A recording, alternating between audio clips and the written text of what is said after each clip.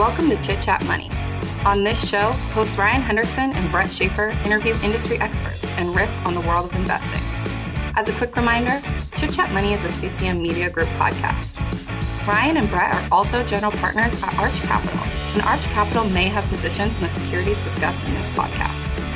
Anything discussed on Chit Chat Money by Ryan or Brett or any other podcast guests is not formal advice or recommendation. Now please enjoy this episode. My name is Brett Schaefer. I'm joined here by Ryan Henderson as always, and this is the Investing Power Hour number 69. As we keep climbing on here, any listeners, please get your brains out of the gutter there. We have earnings season really in full swing. We got a lot of stuff to talk about. This is one of those shows every couple months where we could probably go for 3 hours. But first, Ryan, as a little teaser here, or a little warm up, how was Hawaii? You spent some time. What island were you on? I don't even know. Kona. Well, it was Kona, the island, big island. But we were in Kona. Yeah, it was a lot of fun. Bad Wi-Fi though. Apparently, they got to fix that. Yeah, pretty rough. I mean, it was okay. It just wouldn't have been like live streamable. I mean, you really got to have pretty solid Wi-Fi to broadcast these shows, I think. But no, it was a lot of fun. It's incredible weather.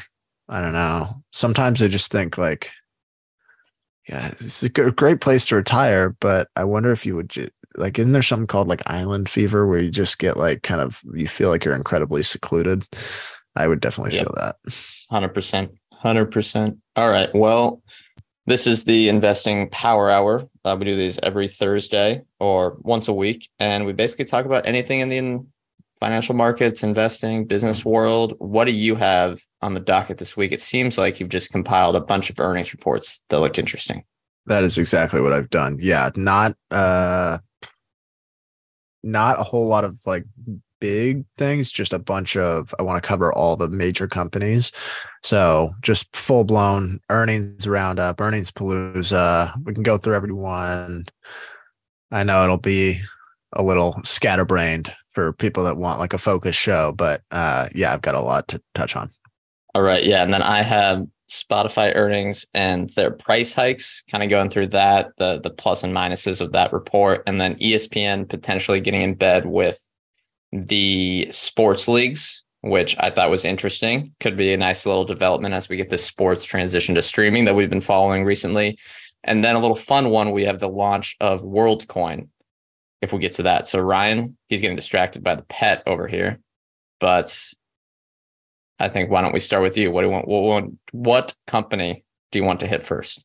Yeah, sorry, there's a flying creature around here. I don't know. Let's talk Google. Google's kind of the big one. We own it. One of the big three that reported this week. So we've had Meta, Google, Microsoft so far. Apple and Amazon have not reported yet. Netflix reported.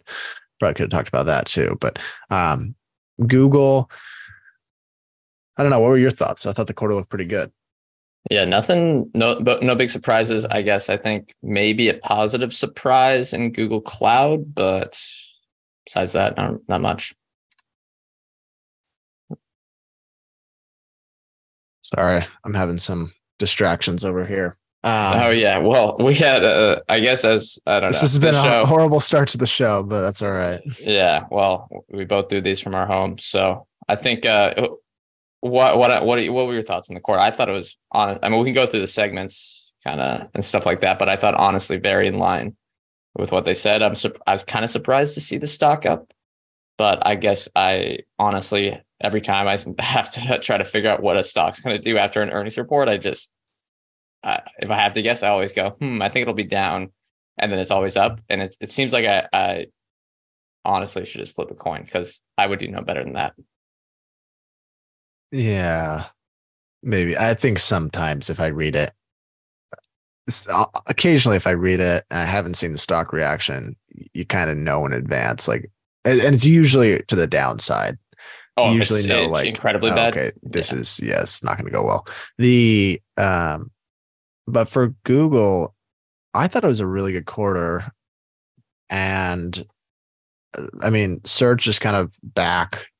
Search ads are search ad revenue was up 5%, which might not be huge, but for a business that seemed like it was really slowing, primarily due to just overall ad spending slowing, I think that's certainly a positive. The other one, I was really impressed with Google Cloud. Google Cloud still growing 28% year over year. And margins, I had a tweet the other day, which just kind of went through the operating margins within Google Cloud for all the quarters. You did the growth hack that we said, right? Which, yeah, if you're trying to grow your followers, just tweet numbers about big tech and you'll get there. But it went from their operating margins since Q1 of 2020 have gone from negative 62% to 5%, positive 5% in, what is that, 14 quarters? So 3.5 years. I think it's a really good example of the advantage that big tech has now, where, and Google Cloud, I mean, I'm sure it was like a solid offering to begin with, but they had endless resources to invest in this offering, invest in this really business on its own, and which competitors just don't have. So they have the capital to do it, the talent to do it. And I think this is just a really good example of they can lose money for a long time because they have so much room to invest that they're going to come out with a more profitable business in the end. Now, I want to see it continue because it seems like Google is one of those companies that likes to get a little bit of profitability and then hide it. Oh, yeah. I mean, this quarter, they were like, hey, we're growing again. So, yeah, we're going to, get back to hiring and stuff. And I really like, we can maybe talk about it later. I really like how they actually care about being efficient. They actually care about return on the spend. And Alphabet was like, hey, we did this layoff, so we're cool now, right? I know. And that is the one frustration for me is they just like, you really can't underwrite margin expansion. Like you can't expect them to grow profitability because if they wanted to, I think they could have probably 50% operating margins. Yeah, that's true. But they're investing in some stuff that could have promise, like Waymo and some of the other AI stuff and some of the biotech stuff and some of the YouTube stuff, the cloud stuff. But a lot of the stuff, a lot of the employees are working on, like Google Assistant, stuff like that. Yeah, totally get that. I think, interesting thing on cloud. One, they said that Google Cloud Project is growing faster than overall cloud revenue because I think they include Google Workspace, which really they don't really care that much about. So if you take that out, they're actually growing faster than both Azure and AWS now. They were growing slower than Azure for a little bit now, but it'll be interesting to see if they continue to grow over the next 2-3 years faster than their two competitors. Maybe they will, maybe they won't. Yeah, on a nominal basis, they're not growing as fast, but on a percentage basis, they are. And then one other on the margin thing. Yeah, some of it, I think any listener who follows these companies closely know that a lot of the margin is because they extended the life of their servers. So the depreciation expense is lower. But I still think if all the companies are doing it, that's because they found out that the servers last longer. And then I guess lastly. Yeah, that's a good thing. It's a good thing. I bet if they could, they would depreciate that quicker for the tax. So they didn't have to show earnings. I mean, it seems like they realized they kind of had to because that was actually like the useful life of whatever the servers. So I don't think that's like financial gimmickry, whatever. Yeah. Some people say trickery. Yeah. Yeah, exactly. And then I think, when you mentioned that there's the advantage of being able to do this project versus say any other company that's not one of the big tech companies, you have, I guess for anyone that doesn't know, Google severely overinvested, or I guess I should say Alphabet, but they severely overinvested into the Google Cloud project at the start to try to match the capabilities of especially Amazon Web Services, but also Azure. But at the start, they didn't have the customers to make that profitable. So like Ryan mentioned, where they had negative 60% operating margins, but they hired tons and tons of people, both sales staff, building that muscle out, and then also all the capabilities that AWS has. no one would be able to burn that tens of billions of dollars for multiple years on that. But now, Alphabet can, and now it's paying off. And now it looks like they're going to have a business that probably is going to hit. I don't want to say this is a guarantee, but probably hit $100 billion in annual revenue sometime, I don't know, 5, 6, 7 years from now. Yeah, man, it's on what, $32 billion run rate right now. And the other thing I find interesting is I thought, and we can talk about Microsoft's earnings now too. I thought Azure, Microsoft reports intelligent cloud revenue. They don't report Azure specifically. I thought Azure made up a huge chunk of that, and I thought it was growing share, but those internal documents from the Activision litigation showed that it's only half the size of AWS, which means it's less than half of Microsoft's intelligent cloud revenue. So it's really not, I don't know. I think Microsoft was making it seem like they were a more formidable competitor than they maybe were. I mean, it's still a huge business, don't get me wrong, but I find it felt like they were maybe promoting themselves or putting themselves in a better light than they were actually positioned relative to AWS. Yeah, because I think some of the numbers you look at, and I can maybe even just look up something now, because when I do just look up cloud market share for, say, a Motley Fool article, I believe they put like AWS at 30% and then Azure at 20%, when in reality, it might be actually a lot wider than that. Let's see. I mean, they said they're generating half the revenue. So it'd have to be. I don't know. And also, I was kind of going through Microsoft's conference call. I think they quote like some market share stuff that might be that I wonder where they're getting these numbers. Like, we're growing share in search. Maybe. Yeah, not really, though. Like, I don't know. If Google's growing search revenue at 5% and Bing's growing it at 6%, Google is still growing share. Yeah.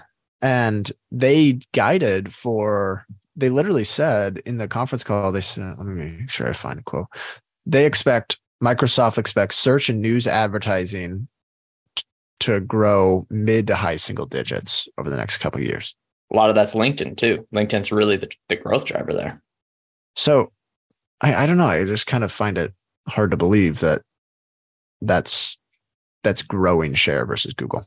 Yeah. And if we look at the market share, if we just look at Statista, which I guess is not the arbiter of truth, but they have AWS at 32% market share and then Azure at 23%. That's typically around the numbers that I always see when I look stuff up, without the hard numbers in front of me. So yeah, I guess you're right, Ryan. They definitely do. I mean, it's still a phenomenal business, but it seems like they overstate their size versus AWS. Relevance. And maybe, yeah. And look, yeah, Microsoft. Maybe it's like, I don't know. Maybe there's a different way to measure it or something.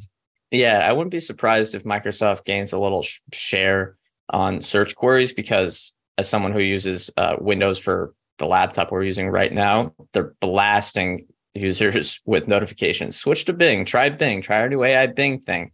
And that's fine, but I don't really care. And you can try it up, and then most people switch back because they're locked into the Google ecosystem, or really the Apple ecosystem too. I think so far it's pretty clear that the return on invested capital for all these AI tools in search, now TBD on office tools and productivity tools, but the return on spend for search seems very, very negative. What do you think? Yeah, I think we can look back now and frankly pat ourselves on the back, because when Google was selling off because ChatGPT was going to take its whole market, that was, in hindsight, a wonderful buying opportunity. And I think a lot of people recognize, like, yeah, that's just not going to happen. And I think it was probably one of the easier buying opportunities since I've started investing. Yeah, it's nice when you. I think we bought, didn't we? Which, yeah, I think so. Pat on the back. Yeah. We'll get to one where it's not a pat on the back next, but yeah, I think so. I can't remember honestly, but yeah, it seemed fairly easy. And I think it's an example of you learn about a company, and if you know about it, you understand it well. It might take a couple of years for something like Alphabet. It's a complicated one, but in the end, it's really not, I guess, when you kind of get down to it. But it's hard, all the different segments and stuff like that. You get comfortable with the long-term competitive advantages, and then you wait for this price dislocation out of some weird narrative, and you see it time and time again. Especially, I think it's even more influential in the internet age, where some news narrative gets thrown around. I mean, it was so prominent with ChatGPT earlier this year. And there's some narrative about Google losing market share. And then if you're confident in the business, hey, it could be a good time to buy. Yeah, all right, I think all right. I was going to say, I think I found that if a competitive threat, if it's just a threat, like there hasn't been any real change in market share usage or any change to the business fundamentally. Just a narrative around something that could happen. If something sells off because of that, it feels like 9 times out of 10, it means nothing. Like it doesn't actually impact the business in any way. Yeah, I agree. Although remember when we said, what was the company with Anheuser-Busch? We said that in the spring. That was another example of that we're like, oh yeah, typically, if we look at kind of the historical examples, you want to fade that, but that's the 1 out of 10 there. That's the exception to the rule. Yeah, that was kind of the odd one out. I would say there's still time maybe before. There is still time. It could still short term, could be multiple years, but obviously a beer company that's been around for 400 years or whatever it is, 300, 200 years. Yeah, that could be short in their time frame. But let's move to one that wasn't very good. Stock was down over 10%, and that is Spotify. I have some interesting maybe numbers to roll through, and we can talk about the price increases and how that might impact it and how we're thinking about that. But Ryan, why don't we go through maybe some of the earnings first, the actual numbers, and see what you think? Oh, I guess I don't really have any numbers. I just wanted to maybe go MAUs, user. I'll just go with the generalizations from what I remember. User growth was a record this quarter, if I'm not mistaken, especially over the last 12 months. They've had more user onboards than any other 12-month period in their company's history by a mile. Revenue growth was a little slower. It seems like they're signing on a lot of lower ARPU customers because they're seeing big adoption in the rest of the world, which I'm guessing, I haven't read the conference call still, but I'm guessing there was some solid growth in India, which is kind of a lower ARPU market. They called that out the last conference call as a particular market that did well. So revenue growth lagged user growth a little bit.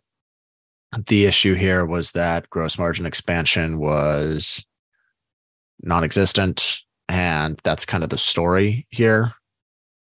Basically, are they going to be able to get out of this 25% gross margin rut where they pay every 60 to 70 cents on every dollar out to the labels? It doesn't seem like anything has come yet. Advertising on the podcast side was growing, albeit a little slowly. I mean, it was fine. Yeah, it's like 30%. And it's like, okay, it's not bad, but it's not great given all the investments. Yeah. So I don't know. I don't know. I came away a little disappointed this quarter. It feels to me like Groundhog Day, where we've seen no real margin improvement. There's a bunch of one-time costs that if you strip out, maybe for the first time, I think ever, they started reporting an adjusted gross margin, which not a fan of that. I hope they don't have to do that on an ongoing basis. I think it's fair. I think it's fair for the layoffs. It's when a company does layoffs, I think that's fair, but potentially don't want to see that every year. But if you're fair. Still hiring a lot of people and you just have to keep doing different rounds of layoffs, I don't know. You're going to keep getting sad. I don't know.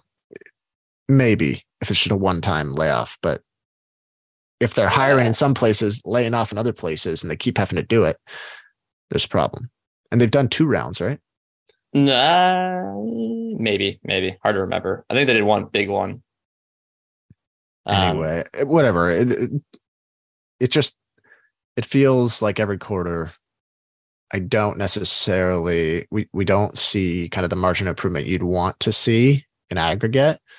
And every single time it's just wait till the end of the year. Just wait till the end of the year. There's going to be some margin improvement. And I don't know.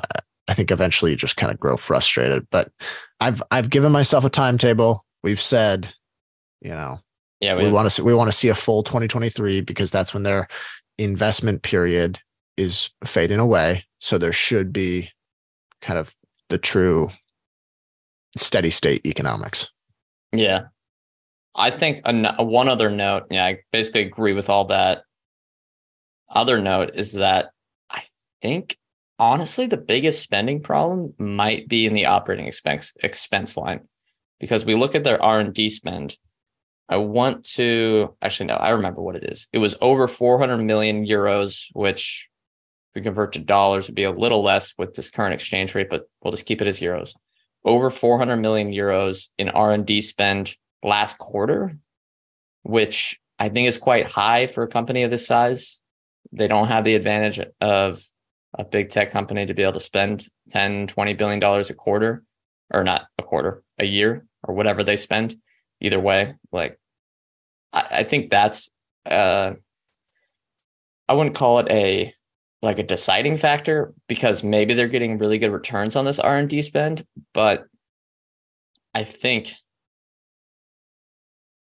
the easiest way for them to do it, like to get to profitability in the short term, would be to really cut down on that R&D spend, because the sales and marketing spend looks great. They're getting really efficient with that for onboarding customers. The G&A spend has always been fine. They're pretty efficient in that regard. But it seems like they got all these projects, like they're kind of a big tech company. They have a little bit of the Amazon problem, but they've never shown profitability. So I don't think they have, like, investors like ourselves are not going to give them the leeway to have other bets, big bets, huge R&D spend, because they haven't proven that can be profitable yet. I don't know. Curious your thoughts on that, of whether they need to show it first before having the trust from investors that, okay, you can spend big on this R&D because we know you can actually be profitable if you want to be. Yeah, because I think that's honestly a huge question, is whether or not they can generate consistent 10% profit margins if they wanted to, because it doesn't seem like they can. The other part if they were getting huge returns out of these like R&D investments,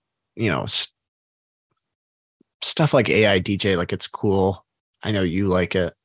It seems like they're getting a lot of usage on it. That's probably a good one, right? It's definitely I think that's fantastic. That's a fantastic use of R&D spend, because they're retaining users and they're going to increase the usage. And every time they make one of these things that people actually use, AI DJ, Discover Weekly, all the automated playlists, that's the key reason why they have lower churn, why they have higher usage rates, why they're going to have that, essentially the pricing power. I think those are great, but doing that running stuff with Nike back in the day, the hardware stuff, the plenty of other things that were kind of the wilder R&D bets, I think are a little far-fetched. Yeah. I'm not sure what the makeup is of that whole R&D line, but I imagine a lot of it now is they acquired a bunch of businesses, Wooshka, all in podcasting, Gimlet, Megaphone, Anchor, I'm probably, what was it? Footlocker? No, Locker Room, Findaway, or Locker Room. Yeah, I think that's Findaway was another one. Locker Room's all shut down now, but yeah, Locker Room? Yeah, they remember they made Spotify Live. Remember, they probably put a lot of R&D dollars into that.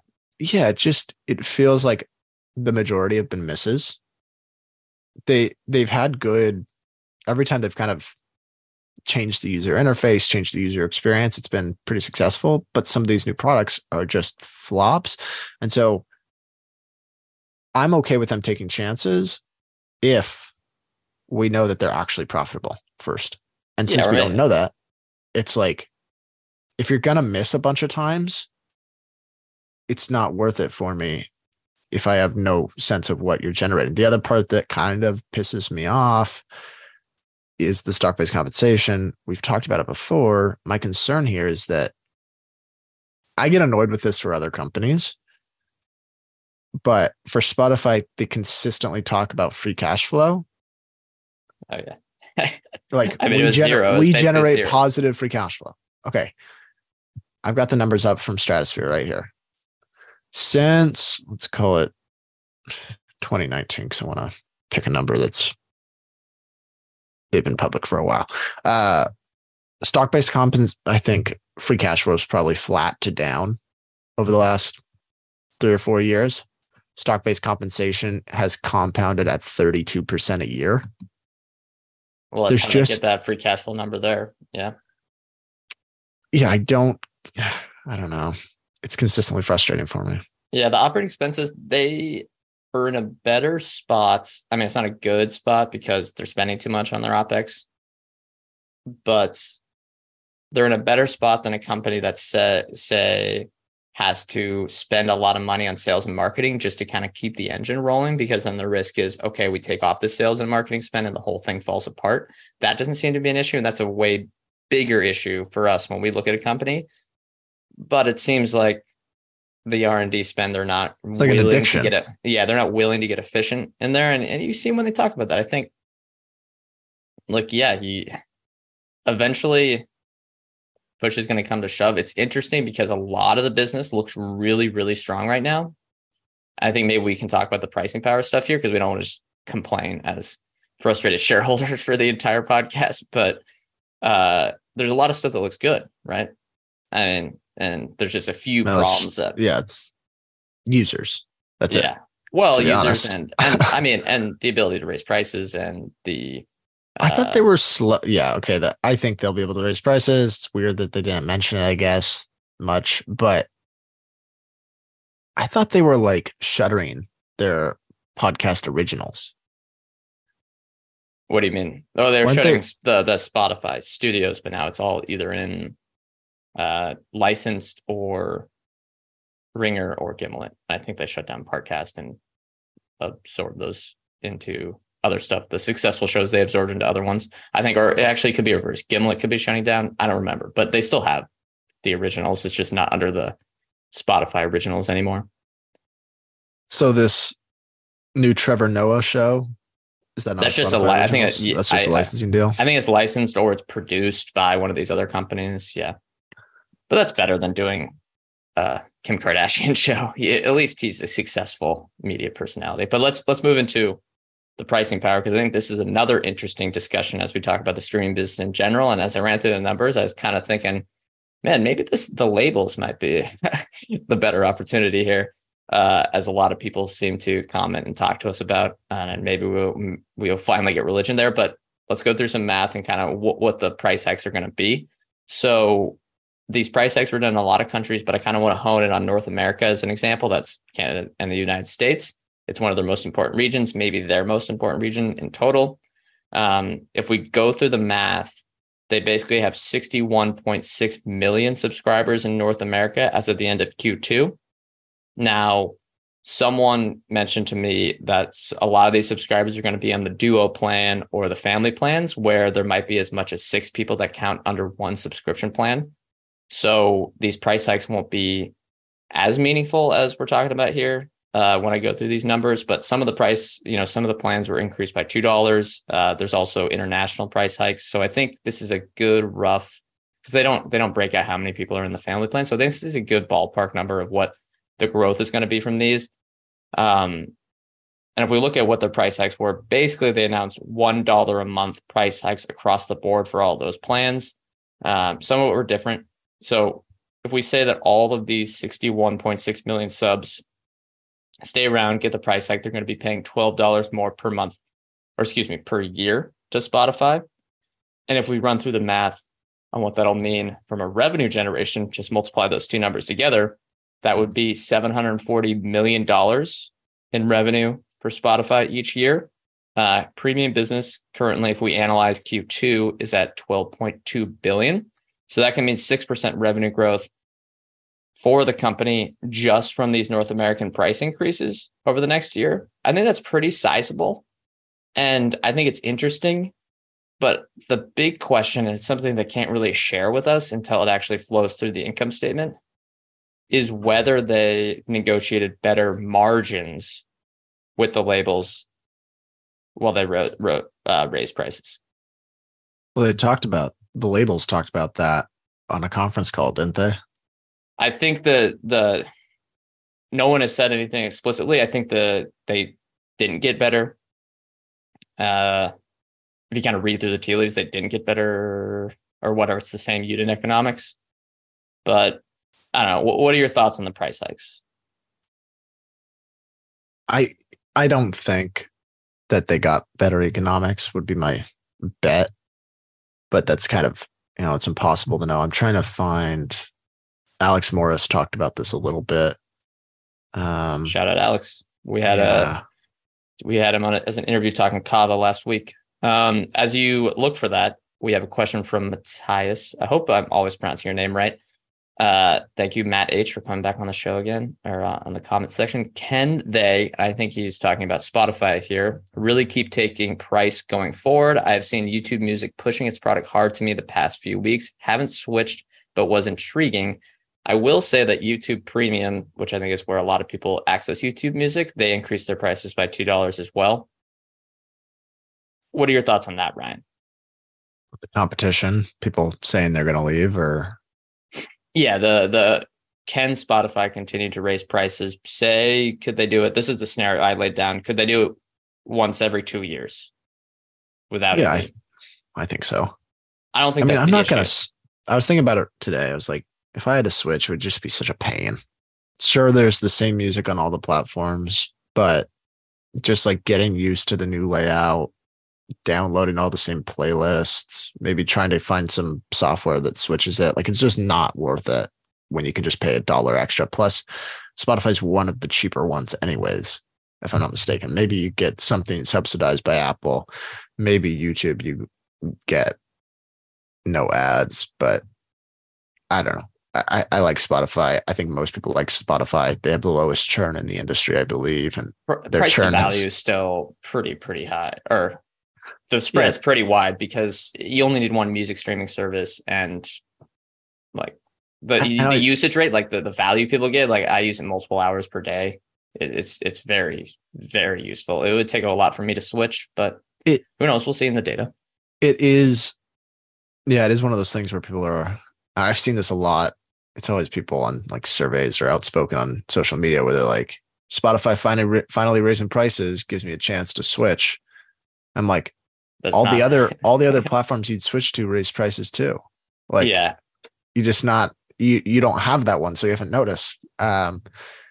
Anyway, but so I found the quote here. It says, this was from the Universal Music Group earnings call. The CEO, I think, said, you asked about the rates were paid from DSPs, which is Spotify and them. If at higher prices we were paid a different rate, I think the simple answer is no. In terms of, then I guess don't have to read through the tea leaves. He's pretty explicit there. Yeah, I think. Yeah. Seems unlikely they got better economics, but still, it's a lift to gross profit.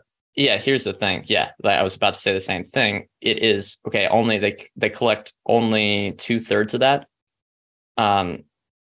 It's still going. That's two, like the 1/3 that goes to. Oh wait, excuse me. They collect 1/3. 2/3 goes to the labels and the rights holders.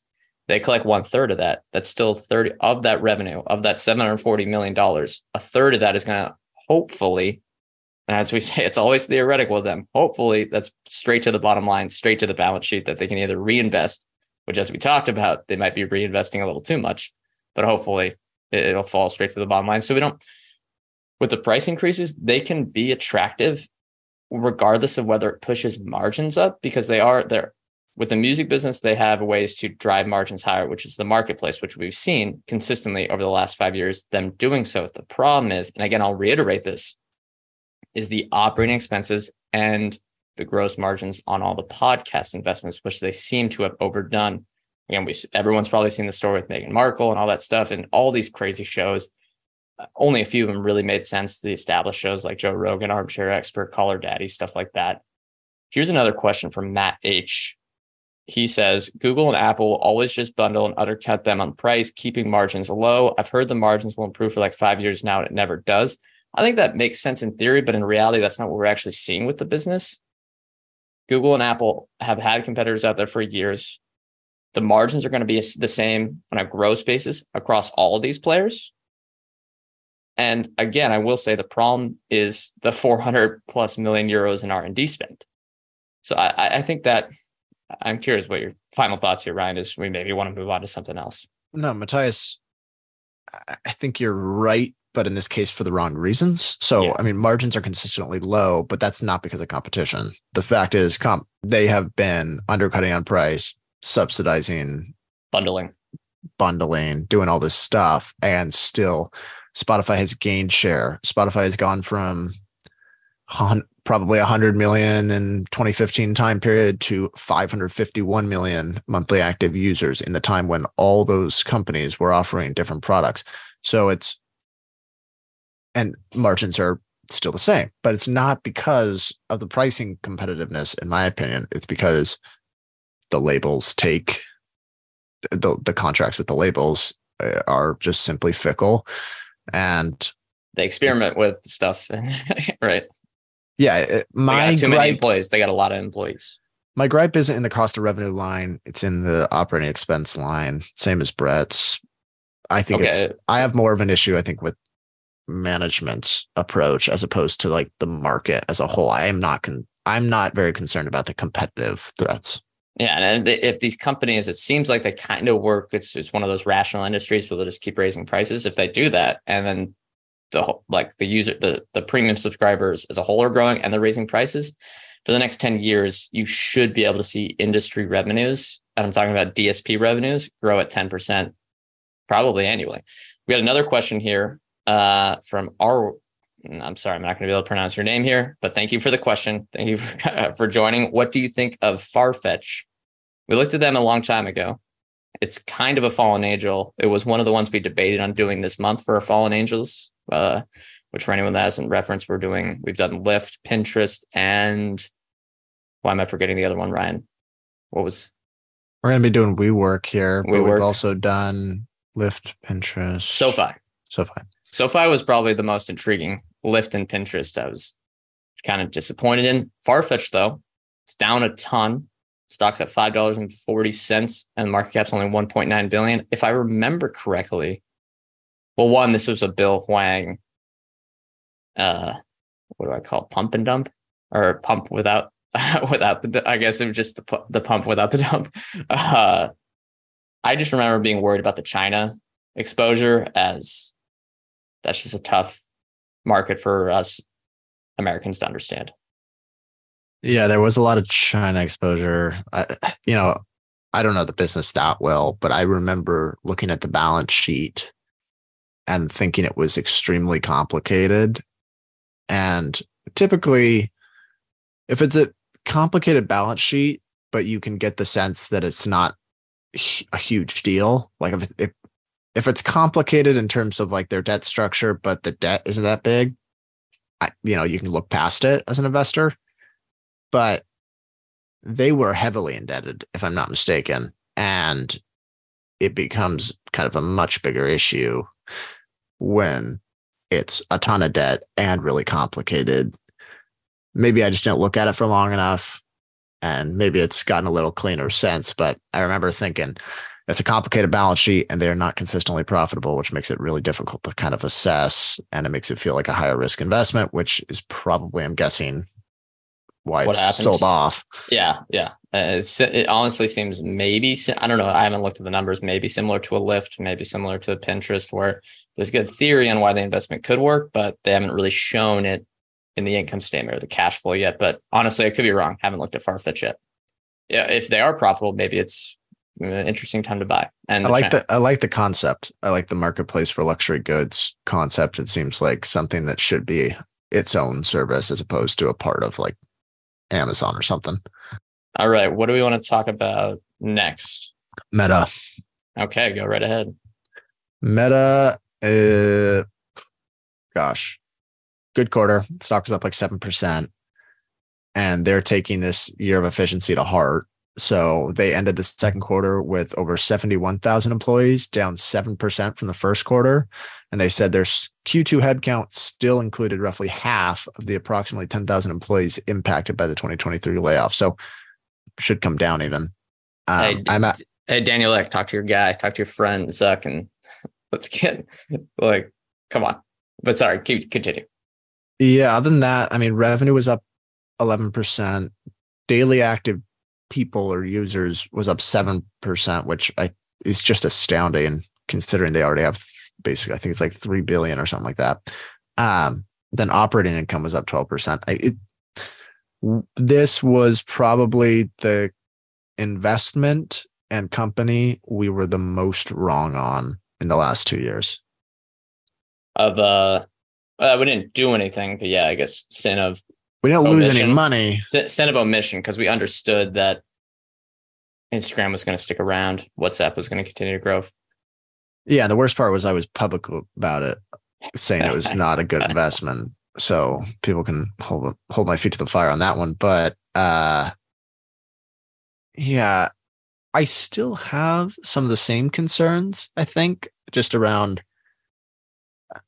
To me, I still don't see why the metaverse spend is as large as it is. And, I just don't think they're going to get a good return on that. But I think where I was wrong was they are able to continue growing earnings from the core businesses at a pace where it allows them to not only they can keep investing in the metaverse while still growing earnings. That kind of surprised me. I didn't expect that. And I think now, after all the Twitter shenanigans that have gone on, it's given me a sense that social media businesses are pretty impossible to disrupt at this point.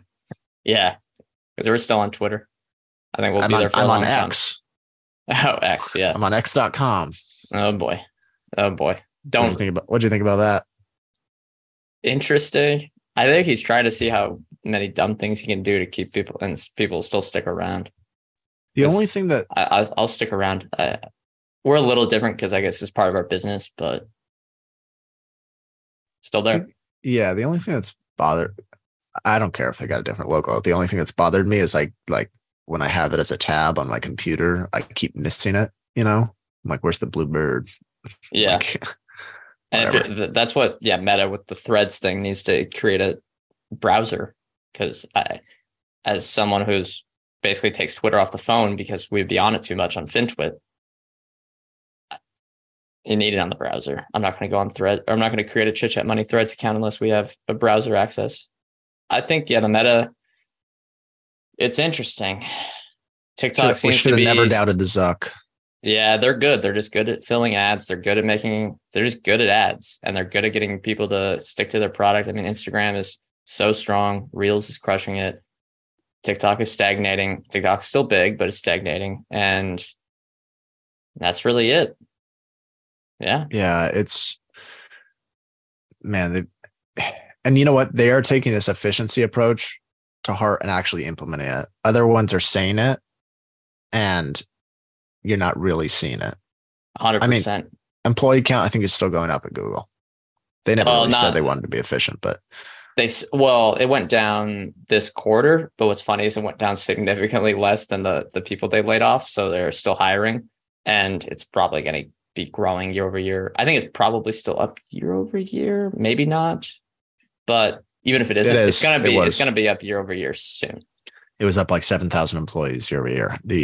So they're not taking it seriously. Here's on the year of efficiency, though, the one gripe I have with Meta, the one gripe I have with Google, the one gripe I have with a lot of these big tech companies, except the one we don't talk about very much, and that is Apple, is the finance departments, the capital returns programs. Apple is so much better than these people. I think it's probably why Buffett's in there over others. And when we saw that viral video, or probably didn't go viral because no one really cares about it except people like us, when the CFO was talking about how they have like 7 people they just consistently buy back. That manages their entire $100 billion cash pile. Yeah. And they just bought back stock consistently. We see Google or Alphabet just have a ton of cash on the balance sheet. They didn't take any of the low cost leverage. They could have gotten 10-year bonds at sub 3% for a long time. They probably, like Apple, they probably couldn't. I don't know how much Apple has, maybe $200 billion in debt. They could have taken that out, bought back stock. The same as Apple. Facebook or Meta, excuse me, is talking about getting debt now. Like, why are you today getting debt instead of they 2-3 years ago? I mean, didn't they did their first bond offering like not that long ago? I think it was like a couple quarters ago. I'm like, I bet they still got a decent rate, but you could have been doing this. It's easy to say that with hindsight, but it was honestly pretty even then. Like, no, I don't. There's no hindsight bias here. The interest rates were zero. It doesn't like the money was, they were giving you money as long as you can invest it and earn a positive return. It makes sense to take it. Yeah, let me look at, and I know Apple at some points was trading at a cheaper valuation, but I think Alphabet could have done the same thing. Meta for a time was trading at a probably for sometimes a higher valuation, but if they just did consistent buybacks, I think it wouldn't matter. If we look at the last 10 years, Apple's shares outstanding are down 37.5%. Now let me look at Google. Down 5.5%. Meta down 4.4%. So just slight declines, really only happened in the last few years. I see no reason why those shares outstanding charts shouldn't look exactly like Apple. And what's funny is Apple is actually paying out a dividend too. Yeah. So that's my big gripe with Meta on the cost stuff. Everything else looks great, but yeah, the only bummer I think so for Google and Meta, most of the employees that I'm thinking of are all like, I bet as a percentage of the overall employees, there's more engineers and like salaried employees than what Apple has, because I think Apple has a lot more like employees that are working at like the storefronts. Fair. Yeah. So there, I don't know, probably not paying out stock-based compensation to those, but either way, still, it doesn't matter. Yeah, it shouldn't. They're just matter. as profitable from a size, like their earnings ratios, gap, including SBC, were pretty close for a while. Apple for a little bit was trading at a really, really cheap valuation, but Alphabet's been there before. With all the money that Alphabet's been putting into the buyback, the fact that the shares outstanding are down like a single digit percentage over the last 3 years is insane. No, that was 10. That was 10. Let me look at 3. You're looking at the Jerry Capital thing? I think it was by quarter, not by year. Well, I was doing 10 for this reference, but for the last 3 years for Alphabet, we're at 7. Down 7%. Down 7. I mean, still pretty, It's fine, but considering how much they've probably put $200 billion into the buyback, almost 150. They're at a pace right now. They're at a pace at 60 billion per year. I think it's higher than it was, so maybe let's say 150. Yeah, it's a bummer, but at least I don't know. I like that with Google, it doesn't trade at a ridiculous premium because it makes it easier to own. It's frustrating sometimes, but I think they're 21 times free cash flow. They should throw a huge bag at the Apple CFO and convince him to come over. Throw him, I'm not joking, $1 billion thing. It would be so worth it. He's the only, like, people are like, who should replace the Google CFO? Apple guy, 100%. He's the best CFO. Well, didn't they just hire a chief investment officer? No, that was the existing CFO. Come on, Ryan, you're a shareholder. You gotta be up on that. No, it's confusing. It really doesn't matter. But yeah, the CFO is transitioning to a chief investment officer, which again smells like bloat to me. But okay, yeah. I thought it said I just read appointment of president and CIO. Yeah, I'm fine with that. I am fine with it's Ruth, right? Ruth, yeah. Moving on. I got to be honest. I don't think she did a good job. I concur with that statement. All right. But it doesn't matter because it's such an easy business to run. There's a lot of faults that can be whatever you paste it over. I sometimes think about all the costs that Google is fronting for other people, for like the users that they're keeping free, and it blows my mind. Like with Google Workspace, all the gigs of storage they're just giving out, and then if I max out 15, I just make a new email and do it again instead of paying. Like, I don't know, they are just fronting the cost for all these users, and they're still generating 30% margins. And the problem is the employees. Yeah, it's not even the variable costs. Anyway, okay. Other companies that reported earnings. Let's go through some of these fast. Visa and MasterCard, the card networks, remarkable. 15% revenue growth, a little higher operating earnings growth. Both of them actually here are the exact numbers. MasterCard grew revenues 14% year over year and operating income 21%. Visa grew revenues 15% and net income 22%. Is that constant currency or net revenue? That was reported. Constant currency was like slightly higher on both revenue and earnings, but they are, I think if I were just an investor that didn't waste my time looking at my portfolio every day and not trying to like manage positions, and I just wanted something that I was going to like keep in basically a stock portfolio for the next 20 years, Visa and MasterCard would be at the top of my list. Yeah, I'd throw in a trifecta, add an Amex. Yeah. They're the one thing I did read the Visa calls when I try to keep up with, and the one concerning thing was that spending volume growth in the United States has declined to more closer to, I think, 5%. So I guess that's a little bit of a concern, but I think there was a headwind because of gasoline prices that had a big impact, because last year at this time, energy prices were soaring. So there was some inflation there, and Visa is a great business because it's hedged against inflation. But this year, there was a little bit of deflation on energy prices. Hey, if a bad year is 5% growth, really profitable growth, that's pretty impressive. Chipotle down like 10% after earnings. Well, when you're trading at 60 times earnings, what's funny is like, well, what's that PE now going to be? Like 55. I've seen Google here. It says 52. Could be. Yeah. I think some of these consumer goods businesses are so overvalued. You have Coca-Cola here too. Yeah. Like same. Pepsi, we were looking at, like, listen, these are really good businesses, but they just aren't going to generate good returns at 30 times earnings. Maybe what's people just realize that they're very indestructible and they're okay with getting 3, 4, 5% returns. But yeah, I mean, the forward returns are going to be pretty damn low unless you think that the multiple is going to continue to expand. What about this Hershey short report?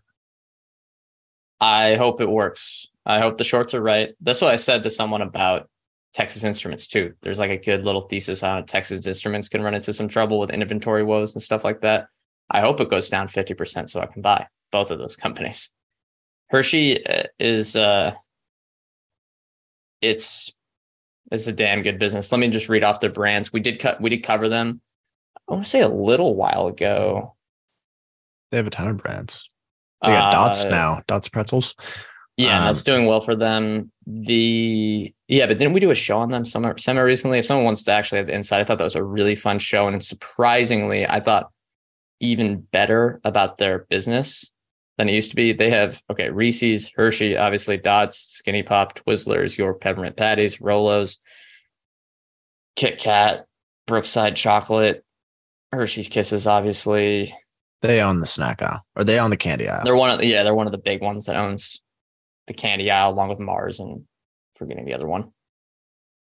Yeah, I hope I don't. The short reports aren't.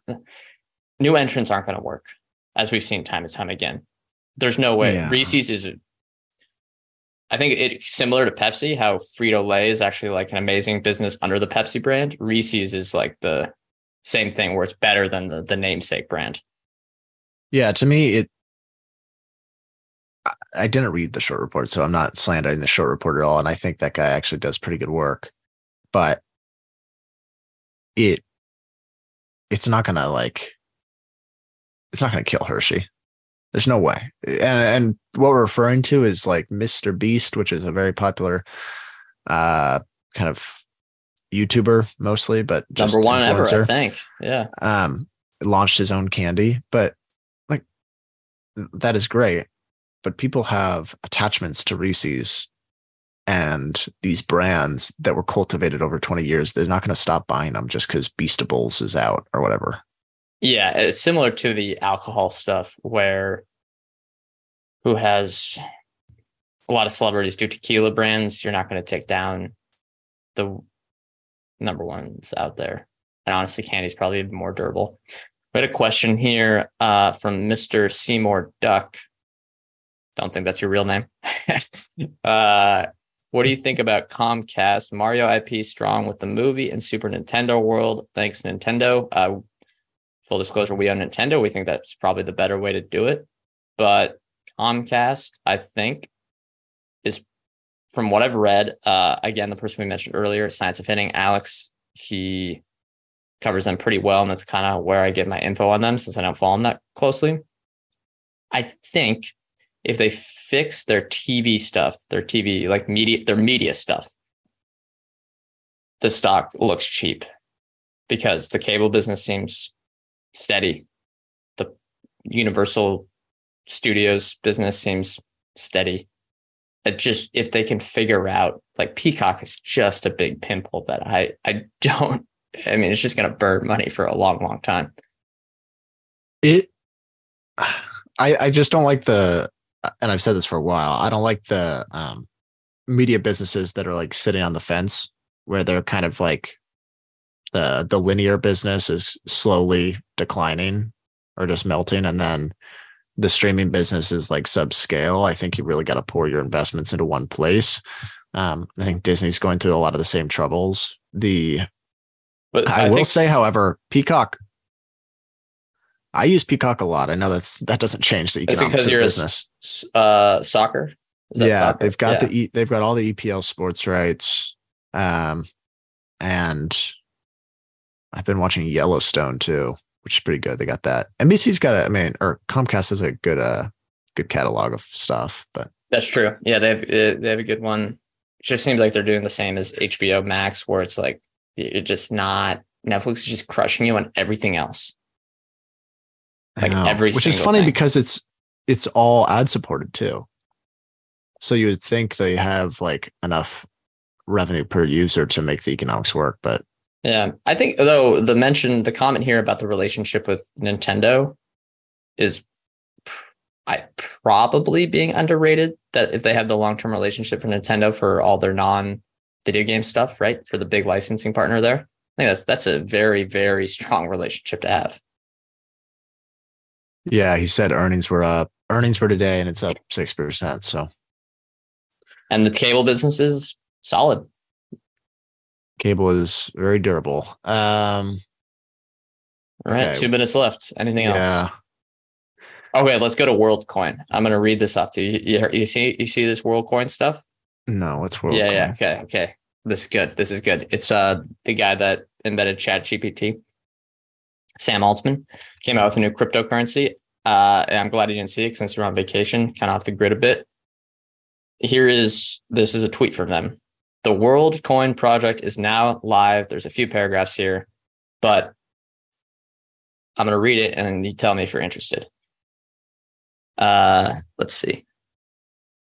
Okay.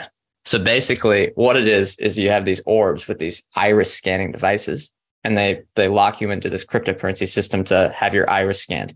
And it says you can now download World app, the first protocol compatible wallet, and reserve your share. After visiting an orb, the thing that you stare into, a biometric verification device, you will receive a World ID. This lets you prove you are a real and unique person online while remaining completely private. And the global distribution of orbs is ramping up, so you can find the closest one and book time to be verified with World app and worldcoin.org.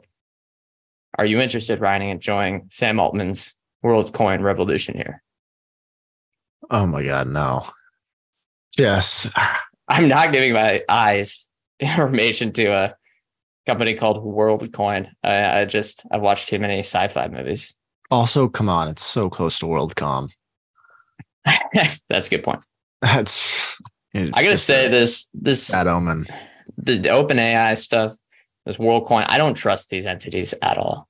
There's just something that smells. Hater, huh? Not a hater. I just am a little skeptical. Like something seems off with this stuff. I don't know. I get a bad feeling.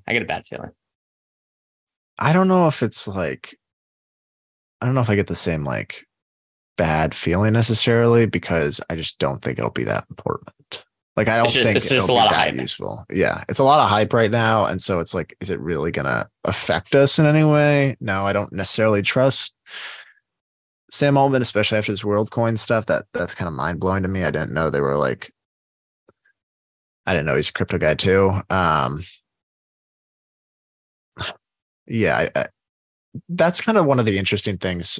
And I know we're going over, but a lot of people around the crypto universe, they tout the secrecy and privacy and how it's decentralized and all this stuff.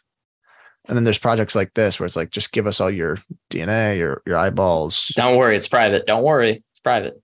Yeah, but it's not. No one else will have access to it, just us. It's like, yeah. That's the same. It's decentralized through us. Yeah, and they're like, dude, this thing's going crazy. Like, there's lines out the door, and I don't know where it was. Let's say the Philippines. It could have been somewhere else, but it was these giant line of 100 people going to get their eye scanned, and it's like, yeah, because you're promising them $20. So if they get $20 to do it, something along those lines, you're getting paid basically, because if you scan it, you get your crypto. That seems unsustainable. Yeah, well, TBD. We'll see what happens. There's already a ton of, we're going along. There was a huge MIT review study that basically showed that WorldCoin is a huge scam, but who knows? Maybe it's going to take over the world. And I think we're going to need a WorldCoin update maybe a couple months from now. We'll see how it's doing. Okay, that's going to do it for this episode. Thank you all for listening. Thank you for the people coming in with the great comments. Matt H, Seymour Duck, all the rest. You can join us on Thursday mornings or Thursday midday, depending on where you live, 12:30 Eastern time, 9:30 a.m. Pacific time. We typically go live. You can watch the replays on YouTube or listen to the replays wherever you get your podcasts. We are not financial advisors. Anything we say on the show is not formal advice or recommendation. We are general partners at Arch Capital, and clients may hold securities discussed in this podcast. Thank you all for listening. We'll see you next week.